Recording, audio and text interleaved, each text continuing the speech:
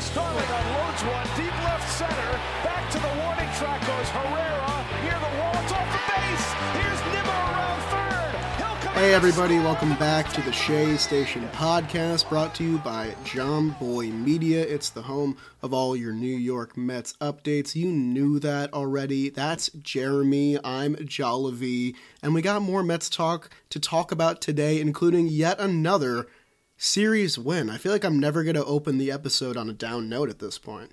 You can't. Well, you kind of opened it up on a down note for that dud of an opener, Jolliver. Oh, wow. Oh, my goodness. Oh, Knives you were so out. down. I know 30 you had, seconds I know you in. had COVID, and I know you're fighting back, but I need some energy, Jolly. All right, I'm sorry. I'm going to Bring swig my it. coffee. Take it. All You're right, all right. give me that. Give me that. Here, look, I've got the Shea Station mug. And you got the new shirt with my face on it. It's, you know, it's funny. So, like, my neighbors down the street, there were some drainage issues on the actual street, and so there's a whole bunch of like cement equipment. I've got two little boys that love, you know, very boy stuff, and they're like, oh, sweet, there's like a cement mixer, and they're laying new curb because they had to regrade it so the water doesn't sit in front of one of my neighbors' houses. Okay. And so this morning I'm out there, and because we're shooting this show, I purposely put this shirt on. It has my face on my own shirt, and I'm carrying my son around, and the whole time I'm like, these guys are like, this guy's wearing a shirt with his own face on it. What a dick. How conceited do you have to be to promote? Yeah, yourself exactly. while And you so I walk was like, it's a around? cool shirt. I still like it, but I realized in public, I'm probably not going to wear a picture of my own face. That's wear why my I own got shirt. like, yeah. I'll There's wear nothing like wrong the with the Shea merch. Station promo. Like, I'm cool with that. I'll wear the hat if we ever get hats. Rock the mug. But like a picture of myself on my t-shirt, weird. I think was that- uncomfortable. That's got to be a show or like a pajama shirt. I got like just the words. So then when I walk around, people are like, wow, he really thinks he's like kind of full of himself. You know, he thinks he's a great human being. It's kind of weird. They don't get the context, but it's okay. It's a nice shirt. You guys should We need to take like a poll, like a survey. Excuse me, sir, do you have time to answer some questions? There's not enough of that on the streets of New York. We're going to be bothering a lot of people about our merch. I don't think this is Did we gonna just go over say well. like one of the great blessings about the pandemic is that solicitors on the sidewalk have been fewer and far between. They're I not agree. just like, do you have time? I still see them, but they're Yeah, there. they don't get in your face as much, and so you Right. can definitely avoid that awkward like, no, don't follow me kind of How thing. bad was it when you were playing and Oh living in New my York? goodness! I bet it was horrible. Between that and like the, you know, most of the time the on train entertainment is usually like at least entertaining, but there's a lot of very aggressive like, give me the monies. And I'm like, all right, now I have a mask on. Oh, just like, no. You don't And they make see eye you contact. with a shirt on with your face on it. They know that you're filthy Like, rich. this you guy's know? a jerk. He won't give me. Let's Guys, get we're into gonna it. we're What a gonna get tangent. into it. We're gonna get into it, but first I gotta tell you about mine and Jerry's good friend for our Yes. ad today. It's a company ad. I love company ads. Jomboy Media has a new show, guys, and I've been enjoying it because it's a show about a sport that I didn't know a lot about, and I'm learning about every single time that I listen. It's hosted by our good friend Dan Canobio. Inside Boxing Live is now live on Jomboy Media. In the show, Dan dives into the wild world of boxing. They've had guests like Mike Tyson. I'm sure you've heard of him. Dame Lillard, Ryan Garcia, and Canelo Alvarez. And speaking of Canelo, he just lost in stunning fashion, and his next move is being debated. So whether you're already a boxing fan or you're looking to learn more about boxing in general, this is the show for you. I knew nothing about boxing before I met Dan. Now I still kind of know nothing, but I have surface level knowledge to engage in conversation with. I take a lot of pride in that. New episodes get released every Monday and Thursday, so we'll have a Canelo recap show on Monday. So head over to Jomboy Boxing YouTube channel or any of your favorite podcast apps to check him out. Go ahead, Jerry.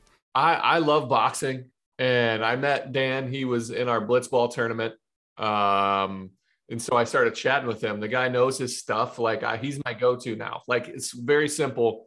You know, like if you watch on the app, the MLB app, if you watch the games on there, Ryan Garcia, who he just talked about interviewing, and Dame Lillard are in a Gatorade commercial constantly. Like I see it 50 times, you know, every game. But he's the man. He's really, I mean, he's in a boxing family.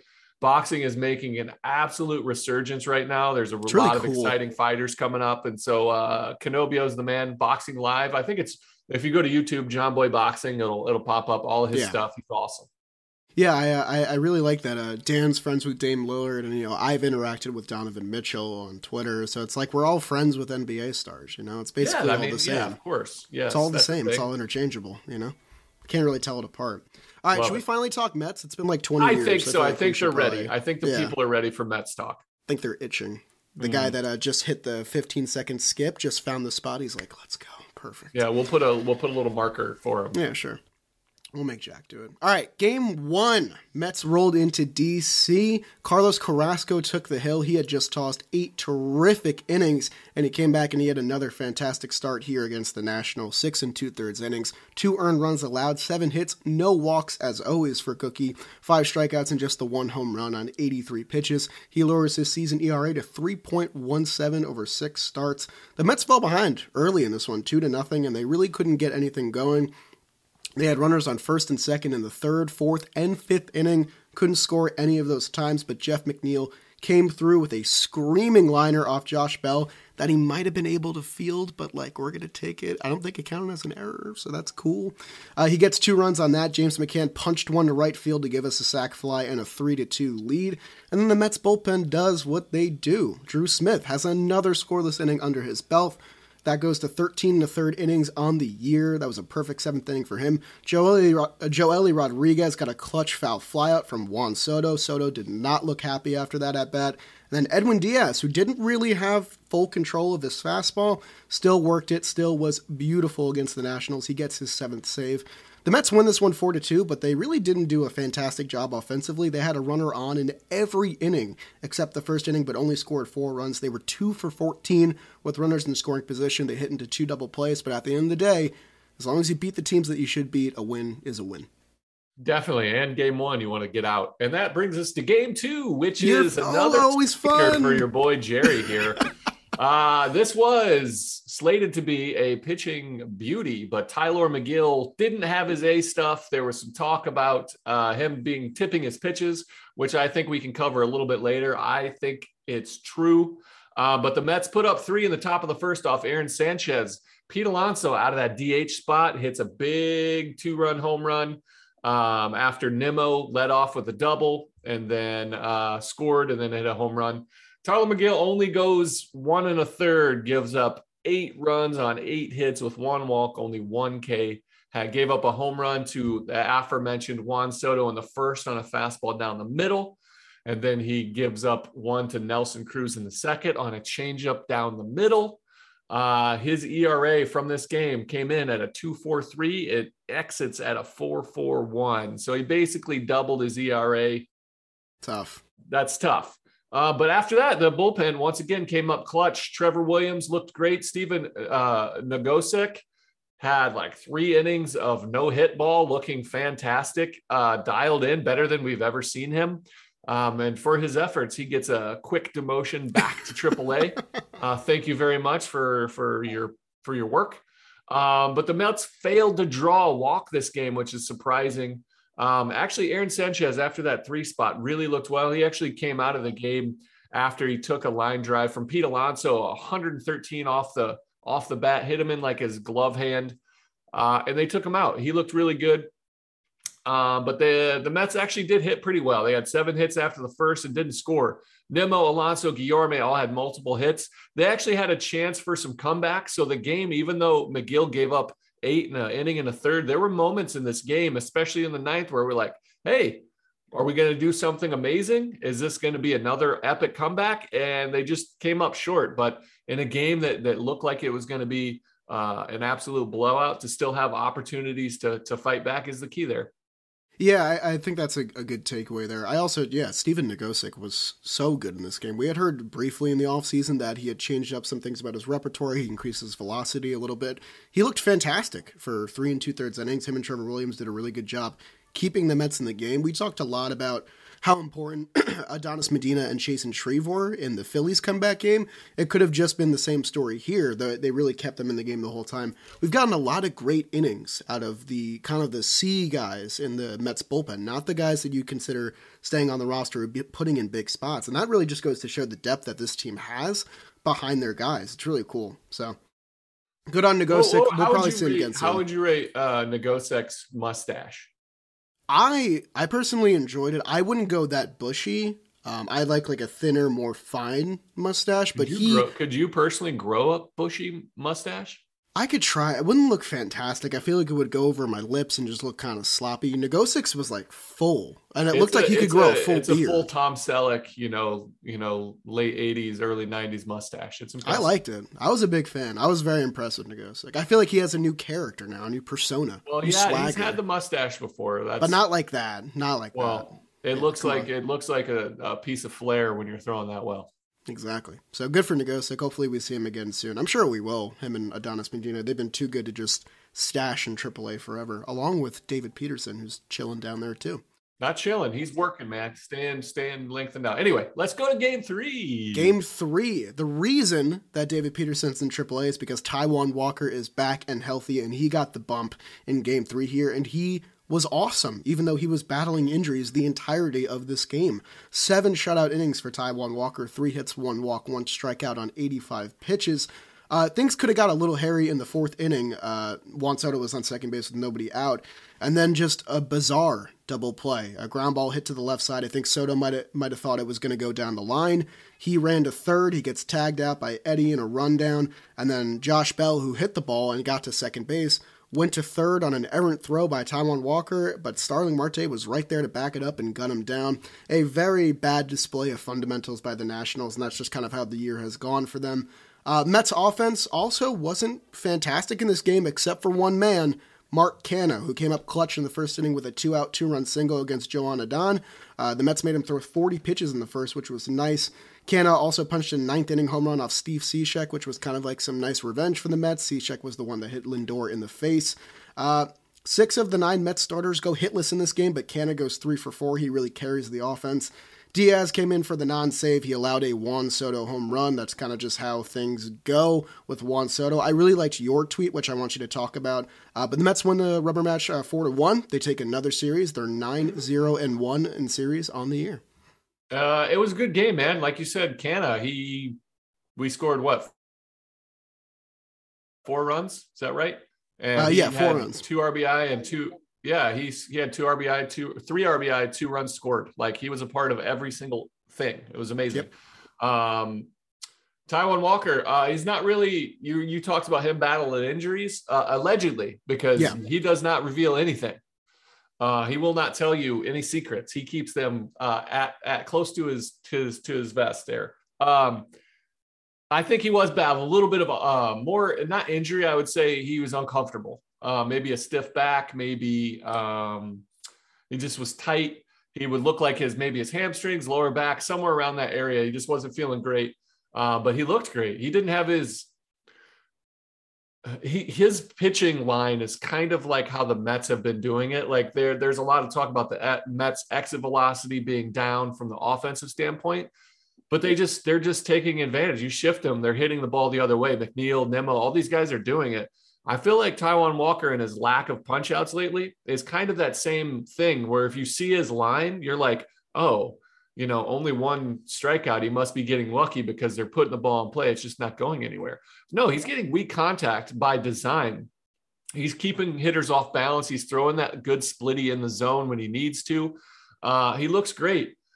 I'm very, very impressed with his outing. 7 strong, 3 hits, 1 walk, 1 punchy. I thought he did great. Yeah, made some plays defensively. He's just the type of guy that I think like Baseball Savant probably doesn't like because of that exact thing that you mentioned. He doesn't strike out a lot of guys, but his soft contact percentage is 12.3 right now, which is about where it was last year, and that's really just what's given him success. So I don't think you need to change the formula. I agree. So I want to cover 2 things. I want to talk about Tyler McGill and Edwin Diaz in the 9th. I'll do Diaz first because it's very simple. So if you remember earlier in the season, Edwin Diaz gave up a solo home run to Mr. Juan Soto on a fastball away. He just hit it away. It blooped into the stands. Not a big deal. Understanding that they have a 4-run lead in the game. Juan Soto's up. Can't hurt him. The only way you can hurt him is if he just puts him on and then it starts to change. Yep. So he's battling him. He didn't throw him one slider. He's throwing hard. He's trying to get him out. He threw 101, 100, 100.5.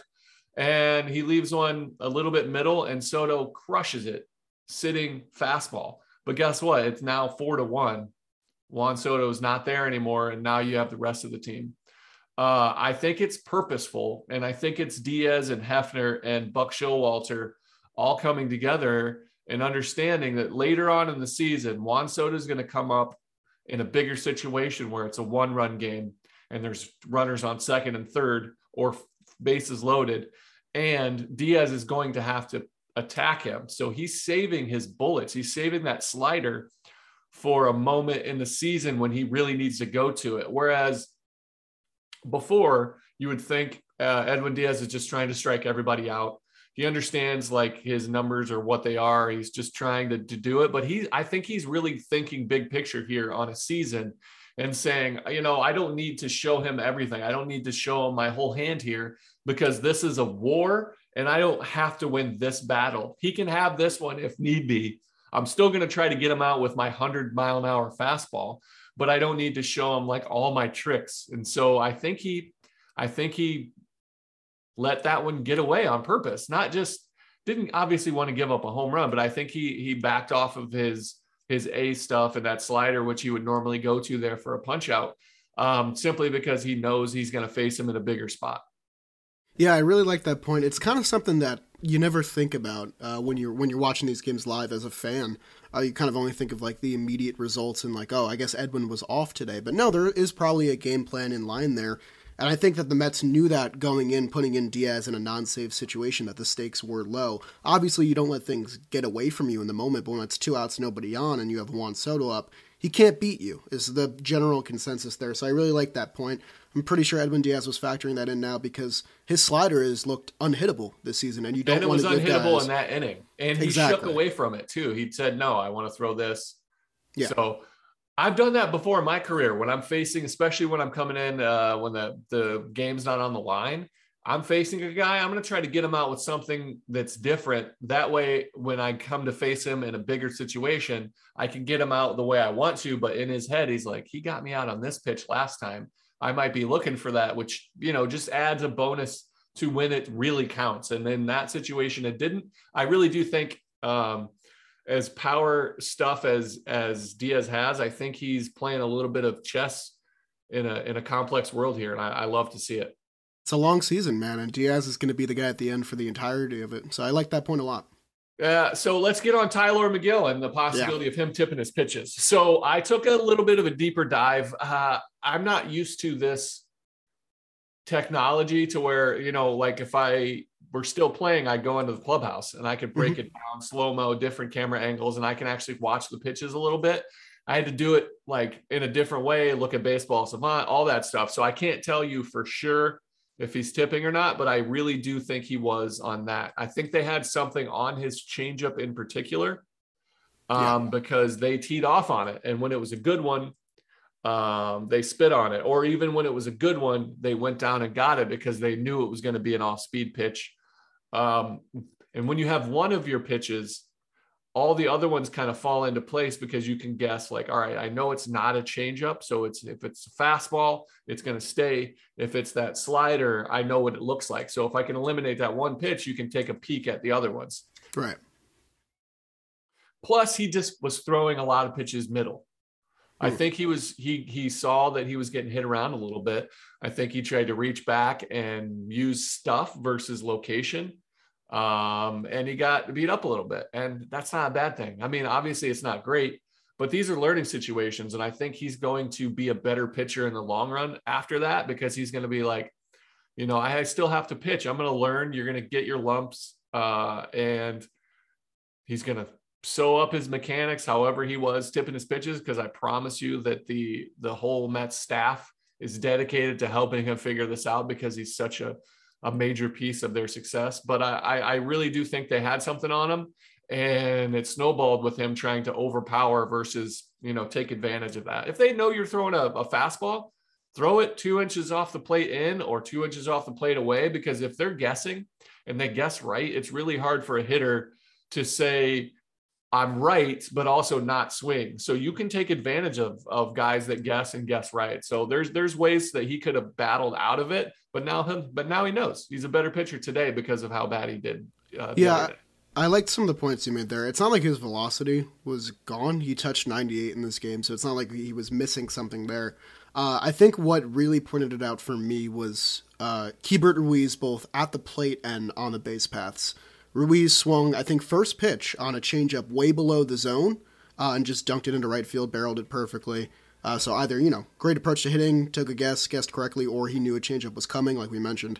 And then Keibert straight steal on the changeup later. First stolen base of the year, not really something you'd see from a catcher. So those were kind of alarming points for me. Also, the Nats have some great hitters. Like Juan Soto saw a mistake, made him pay. Nelson Cruz did the same thing. He's been doing that for years. And I think what you mentioned before was important. Like, Megill can learn a lot from an outing like this. I think he was trying to overcompensate, attack the zone, get outs quickly to try and get himself deeper in the outing, because if you remember versus the Giants, he struggled really early on and then found it later in the 4th, 5th, and 6th inning, was able to turn in a pretty good outing. This time around, I think that strategy doesn't work just because of whatever the Nats have on you or their approach is just working that day. But Megill will learn from this. He's a great pitcher. I think that he wasn't going to be perfect all year long. He had an ERA below 2 in April. That wasn't going to stick. But still, pretty alarming. Yeah, I am not worried at all. We're going to look for a bounce back his next outing. We're hoping he's going to have, his A stuff. He's going to go back to just dominating. But I'm truly not worried. If he's tipping his pitches again, I'll be worried. If they haven't made an adjustment there, that'll be a worry. But he's going to, this is the big leagues. You're going to get hit around a little bit sometimes. Yeah. Just he threw a lot of pitches down the middle as well. So that's gonna be tough no matter how good your stuff is. But saving grace of this entire series is that the Mets really did not use their bullpen, even in a series where Tyler Megill went 1 1/3 inning. They threw 2 innings yesterday between, I think, Diaz and Lugo. And then in game 1, it was Drew Smith, Joe Ellie, and Diaz again. So, Chasen Shreve didn't throw a pitch. Adam Ottavino didn't throw a pitch. Now you have these guys fully rested for the weekend, thanks to Nogosek and Trevor Williams. So good on them. Lugo looked great, too, by the way. Lugo did look great. He looks like his confidence is totally back. That curveball is spinning like it usually does. It's nice to say. Curveball. Yep. Nice to say. So that's good to see. Correct. We got some team notables. Mark Canha, who was the star of the last game, he's 9 for 28 with 10 RBIs with runners in scoring position this year, so he's been clutch. Really like to see him more in the middle of the lineup like he was in Game 3 there. Brandon Nimmo, very quietly with a 23-game on-base streak. That's kind of what Nimmo does day in and day out. And we just mentioned that terrific Mets bullpen. Over their last 6 games, 21 in the 3rd innings, 23 strikeouts, 1 earned run. Their ERA of 3.27 is actually lower than Mets starters now. The whole story was that the Mets had this fantastic rotation, but with the Tyler blow-up shooting that number up in the Mets bullpen, how good they've been, they're actually lower now, 3.27 to 3.30. And then a fun little tidbit I found from Anthony DiComo. The Mets have 54 infield hits on the season, 19 more than any other team. You talked about the exit velocity thing, the BABIP, how people were like, oh, the Mets are going to regress. No, I think the team is just beating out the grounders they should, hitting it where they're not, and that's a really good approach. Yeah, I agree. It's again, that's a lot more. If you're trading the hit by pitches for infield hits, I'm not sure how you feel. They're both wins if you're talking about on-base percentage. But if you're not watching the game, there's a lot of red flags for this team's success. And if you are watching the games, you're seeing it. Like Marte beats out an infield single. That's what he does. He's super fast. And then it kickstarts a 7-run rally. So yeah, and if you shift a guy, say you're shifting Nimmo from the left side, and he just shifts little bloops one to the shortstop, and the shortstop has to run over and get it and doesn't make a throw, that's an infield hit. But it's by design. How Game 3 started. He hit one down the left field line and no one was there, and he turned it into a double. Got into the outfield for a double. Right. But if somebody dives and makes that play but doesn't get the throw, that's considered an infield hit. It is what it is. But these guys are doing it on purpose. It's purposeful. They're handling the bat. They're playing pepper. It's awesome to see. We haven't seen this style of hitting in a long time. Like, we're seeing how effective this is. The Jeff McNeil approach to almost the whole team. Even Pete Alonso's crushing the ball a lot. Yes, but he'll go the other way when there's an RBI opportunity and the team shifted him. I did make a note for Mr. Pete Alonso, the first baseman. As a DH, here's his line. He only has 9 games as a DH. Okay.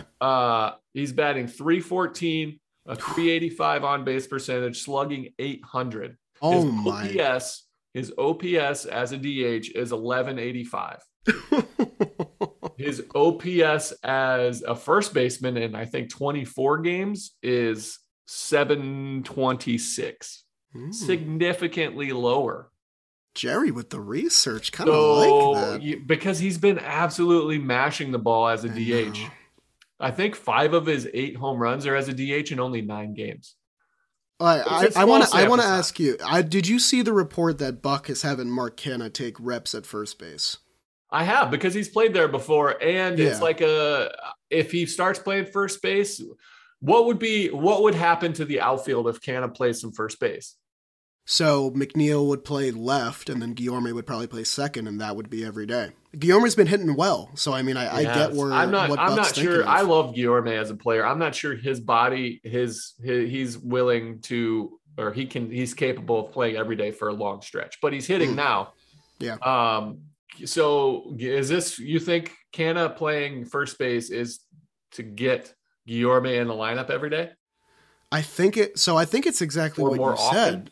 I think it's to get Alonso in the DH spot. I think that these guys are aware of those splits. I wasn't aware how drastic the splits were. A 400-point difference in OPS is enormous. Yeah. And normally you'd think like, oh, you have Dom to play first base, but Dom, it's been a struggle. A lot of people are at the point where they think they're going to cut Dom. I don't think that's going to happen because they just made the effort to cut Cano. So I don't think Dom's going anywhere, at least for another couple months. They're going to stretch him out as much as they can. But Canha going to first, that's really interesting because when you have McNeil going to left, like Canha usually gets those days off, but Canha, I feel like he's a guy you can play every day. He's batting .300. He's this on-base machine. His numbers with runners in scoring position have been fantastic. He's a guy I want in there every day. And I understand that Guillorme gives you a plus defender at second base, and he has been hitting well, which is uncharacteristic of him. So Buck does have a lot of options, and I think he's expanding the lineup even more, which is crazy to me. Canha can't play every day. He should be playing every day. That's what you signed him to do. That's what he's doing successfully. I'm checking his career positions here. His career fielding? So he's played in 106 games at first base in his career. Yeah, in the big league. That's a pretty decent sample size. Yeah, that is, and he's hit .278 with a .470 slug. He's done well. I mean, he's even got 3 games at third base, like emergency. Yeah. The guy can play. He can play first base, and he rakes. So if whatever Buck it wants you to do, just in case, he's thinking of scenarios that there's no way. He's way smarter than us. He sees something that we don't. He's preparing for something. Canha having the ability to stay sharp at first base because it's just in his back pocket is that could be it too. He just wants him to do it. But I wouldn't be shocked to see it. And before we move on from Canha, I wanted to talk about Dom. There's no way they're going to cut Dom. Dom is still a trade piece. If they want to trade him, they'll trade him. They'll put him back on the chopping block. But they're not making a move drastic anytime soon. I just think that the clock is ticking now. Might be, Dom. Yeah. I think they made him a little comfortable before, and now it's ticking a little bit because J.D. Davis his at-bats have been good. I think he's getting a lot of tough luck, hitting a lot to just where fielders are, but his approach has been good. His peripherals are through the roof. Baseball Savant really loves J.D., and I think that if you put Canha at first, then you have Alonso DHing. When Alonso's not DHing, it's probably J.D. there, so then where does Dom fit? And that's becoming on the bench as a pinch hitter. Him and Guillorme take a little swap. That's fine.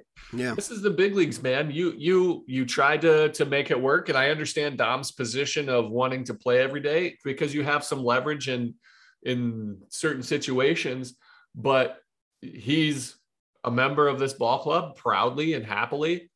And he's trying to help the team win. If that's not in the everyday lineup, you suck it up and you do what you have to do. And then if the next year comes up, then you try to battle for that everyday kind of job. But this is where you are. If you're not going to be a team player, no other team is going to want you to come in and be ruffle feathers. And Dom knows that.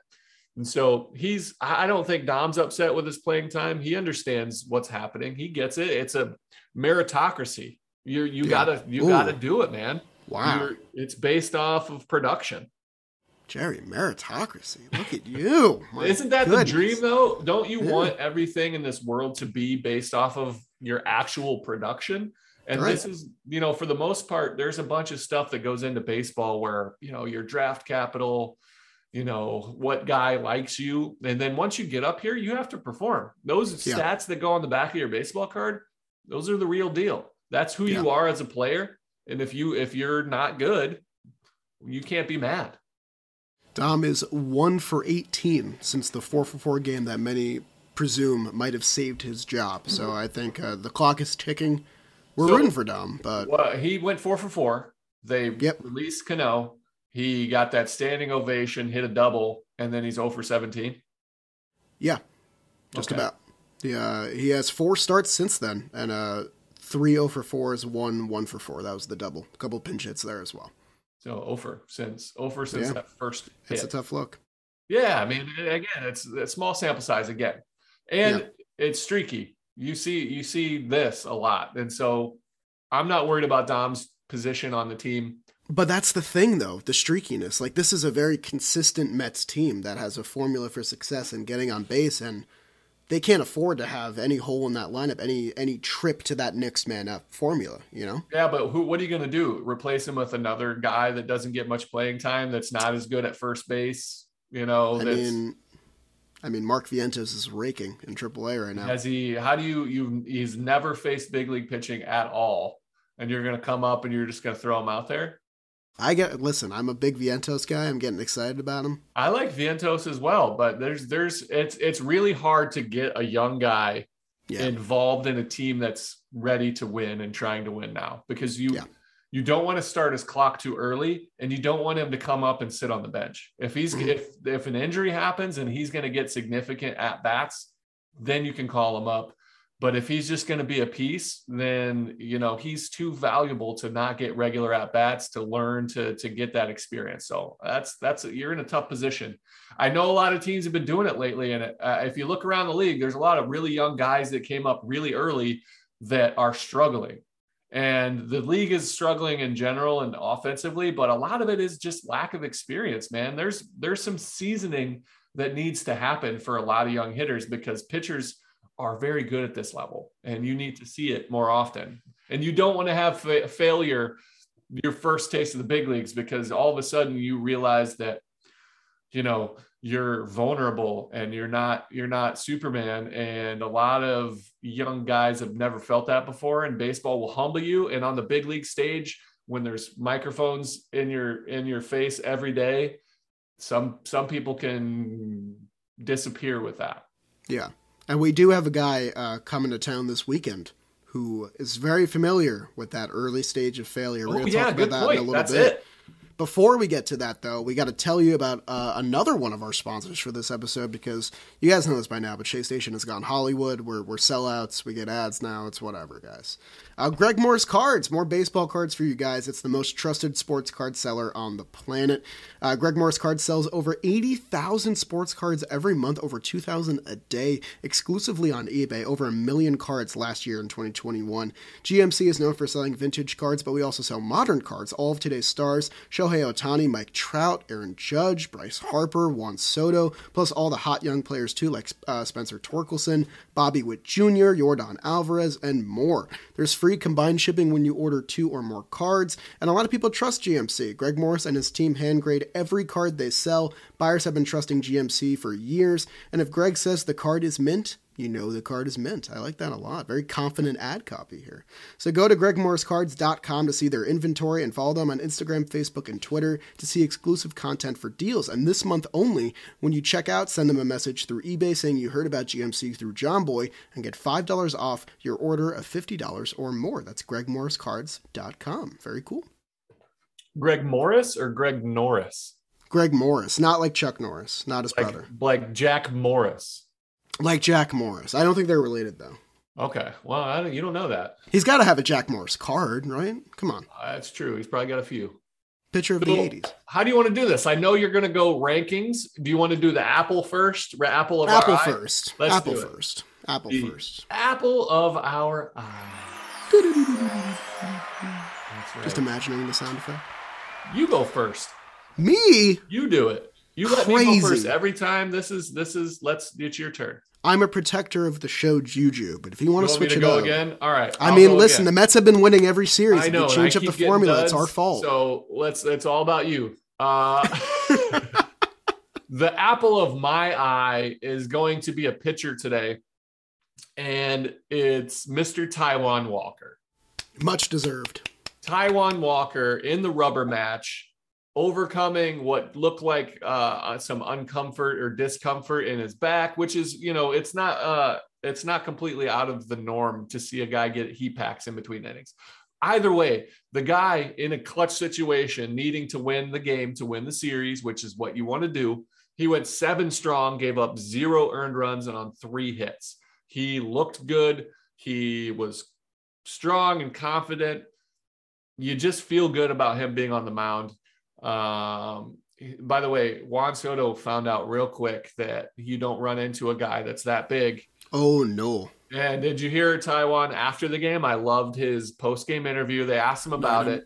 And he said, to be honest, like about Soto sliding into him like that, he goes, it made me a little mad because he didn't expect it because he was nowhere near the base. You're 5 feet from third base. Kind of hold up. So he got lit up a little bit. Soto, you don't want to run into a linebacker. He is a big boy.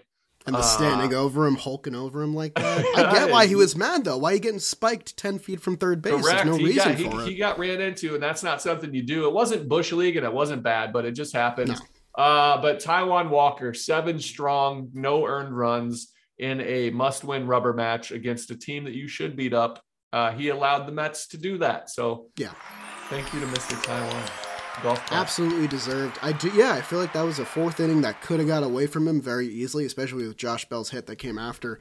But no, I think that lit a fire under him, and I liked it a lot. I mean, obviously, I don't want him to get spiked because he's already injured on the day. But. And Starling Marte backing up. This is what's happening. This is a Buck Showalter thing, but it's also Marte's that kind of guy anyway. This is what he does.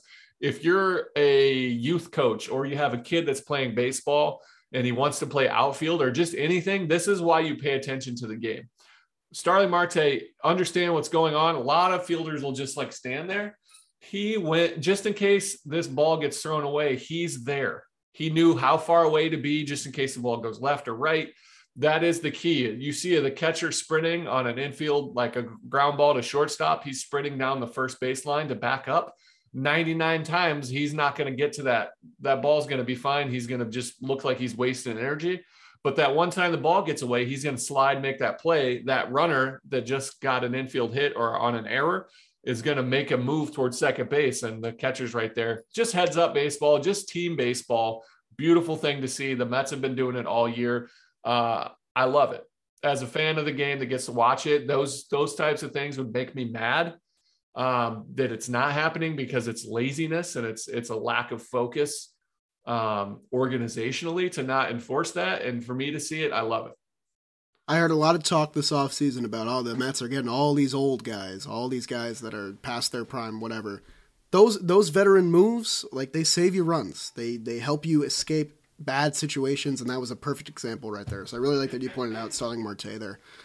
For my apple, let's see. I got some choices. Brandon Nimmo had a really nice weekend. Pete Alonso hit another home run. Jeff McNeil did his usual thing, slapping the ball around, drew a couple walks. I'm also going to go with a Game 3 hero, and I'm going to give it to Mark Canha. Canna had a fat 0 for 5 in the first game, kind of a tough look. He sat out game 2, and then he was the sole offensive proprietor in game 3. He had a 3 for 4 game, home run, 3 RBIs, couple runs scored there for Mr. Canna. He was very clutch in that game. I feel like I've been seeing him not play all 3 games of a series too often this year. I feel like he gets an off day here and there, which is totally fine. You know, we saw Eddie sit in game 3. He's been struggling a little bit. But Mark Canha is a guy that can play every day. He's a guy that's batting over 300. He's been an on-base guy forever. We see him get some reps at first base now. I think Buck is finally waking up to the fact that, hey, this is maybe a guy that could benefit from playing every day, could really benefit this lineup. I mentioned it a bunch of times that he's like a second Brandon Nimmo in there. But when he punches a home run to left field, you know, it kind of takes that to a whole new level.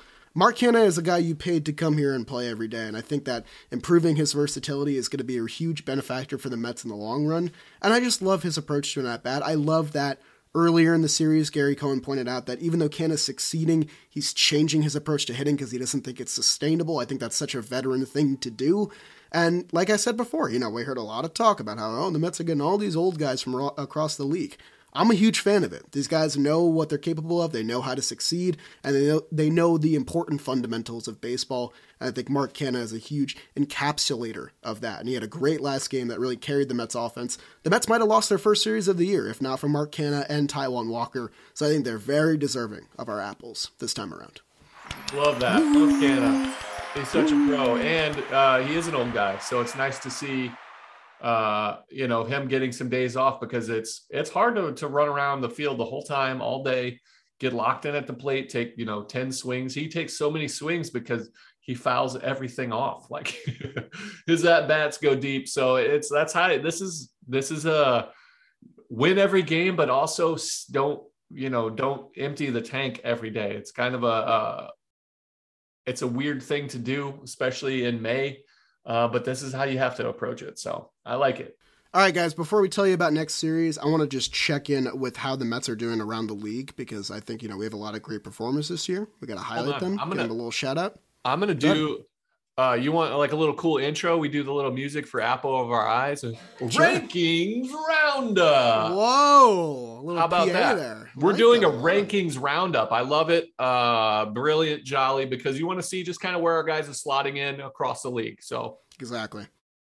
Big Jeff McNeil fan club here. You guys know that. His .321 batting average, 4th in the National League, 1.4 Fangraphs WAR, that's tied for 5th.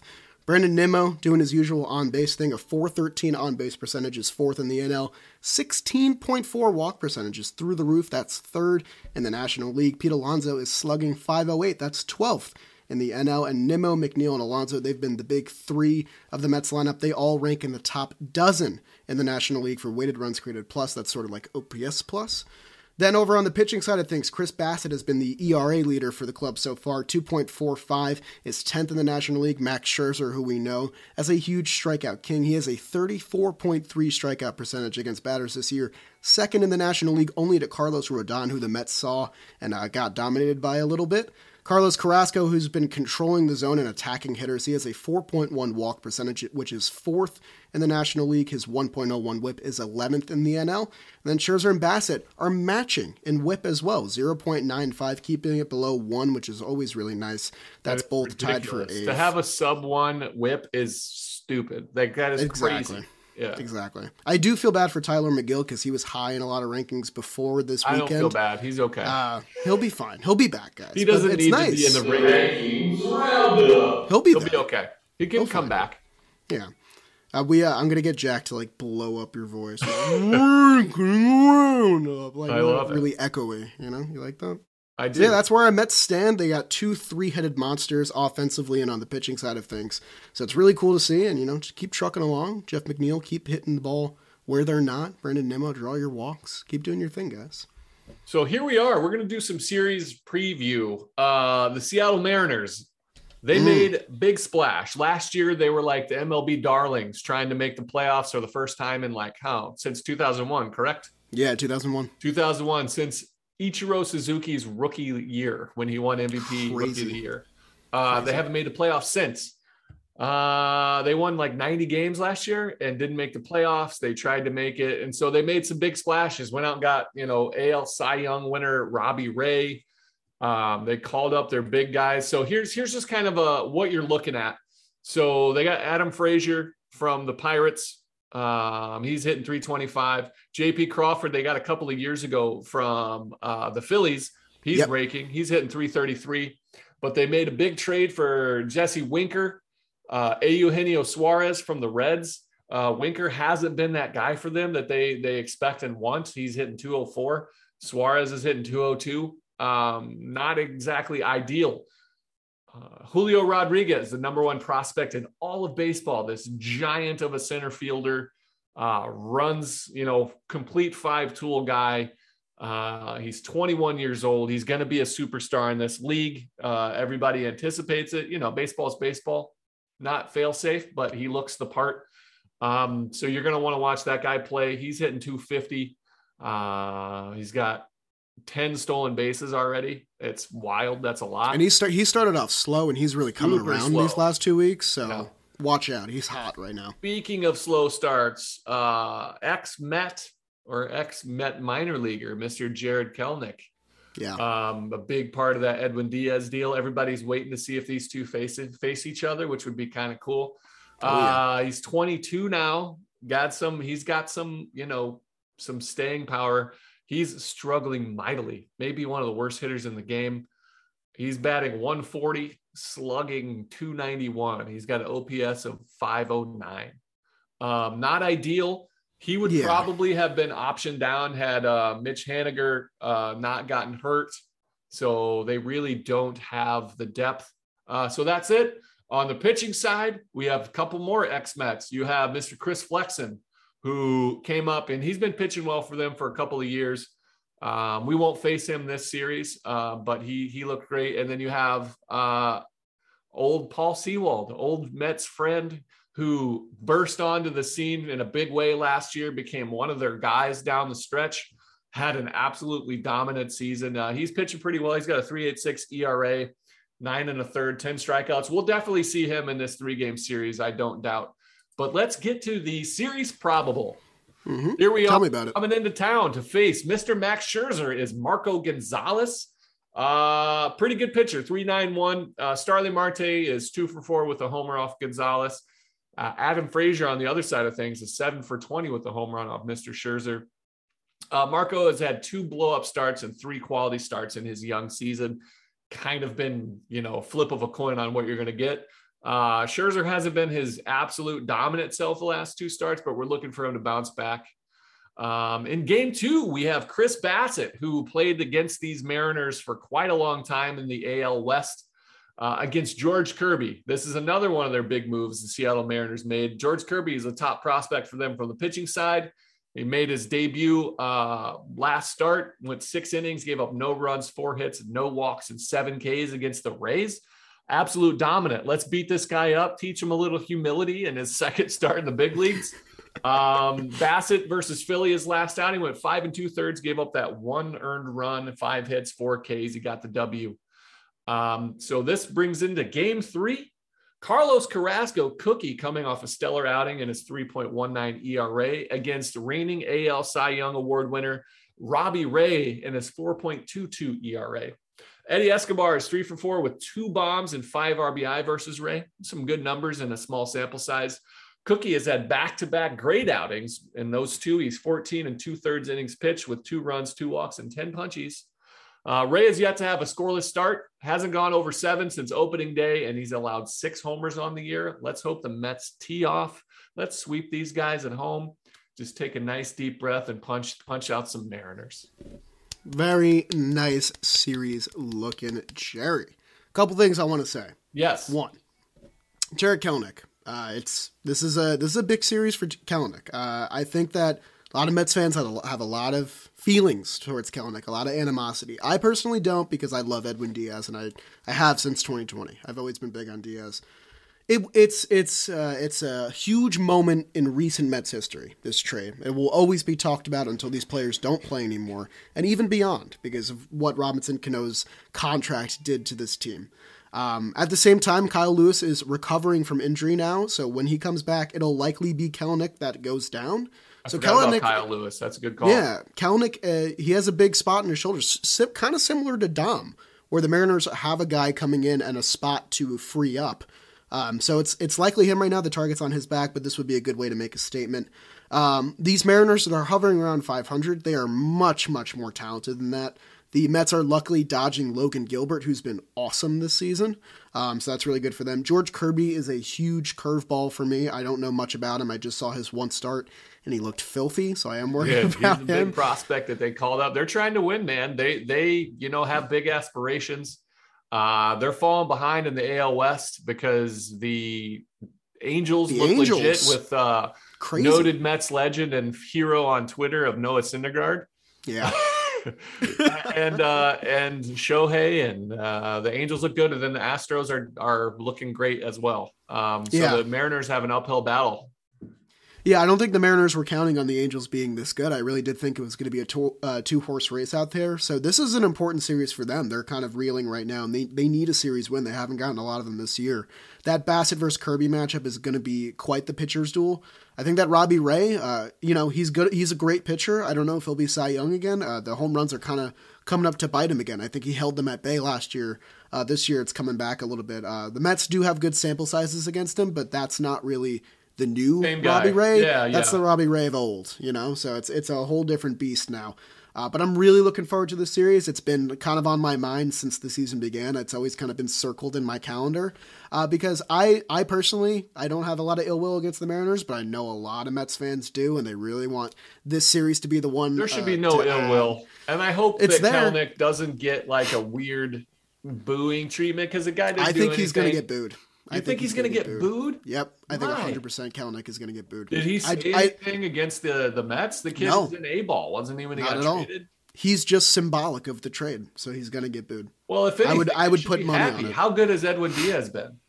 He's been terrific, and I think that it's bizarre that the trade still gets brought up as much as it does, but I would bet the house. I would bet the everything I got. I want to make an actual bet against you that he gets booed because I don't think he's going to get booed. How much you want to put on it? I'll put $50. $50? I'll put $50. You buy. So we're gonna be going to a game soon, right? We'll be at the game on the 1st. I'll buy your food and beer if he gets booed, and you buy mine if he doesn't. I'm shaking your hand. Are we talking? Let's. I want to make this clear. Well, I'm talking like legit boo, like an audible boo through the an SNY actual telecast. Like kind of. You can tell that they came out and booed him. Yes, I'll be surprised. I'm banking on it. Food. I wouldn't. I'm shaking on it right now, but I wouldn't. But I think it's going to happen for sure. I have a hard time thinking that the Mets fans are going to boo. That he didn't have anything. He's zero. Hasn't said a bad word about the Mets. Nope. And he's struggling, and it has nothing to do with the team anymore. But we'll see. We'll see, man. I like that. Fun little bet. I do. I like it. I like it. Cool, man. Yeah. Really looking forward to this one. It's going to be a good set. Hopefully the Mets continue that winning streak, man. This would be a tough Scherzer team. Dominate. That's kind of what I'm looking for. I want to see Scherzer come out, has had some time off, and dominate. So, okay. All right. I think that's it. I think so too. Nice ep. Right. Good work. Pretty cool. All right, guys. We will see you on Monday to recap hopefully another series win against these Mariners. Hopefully we can push it to 10. 10-0-1. That'd be pretty cool, huh? 10-0-1, and we got a tie in a 4-game series. Yeah. All right, man. We'll see. All right, guys. We will see you Monday. Take care. Thanks for listening to Shea Station, and let's go Mets. Let's go Mets.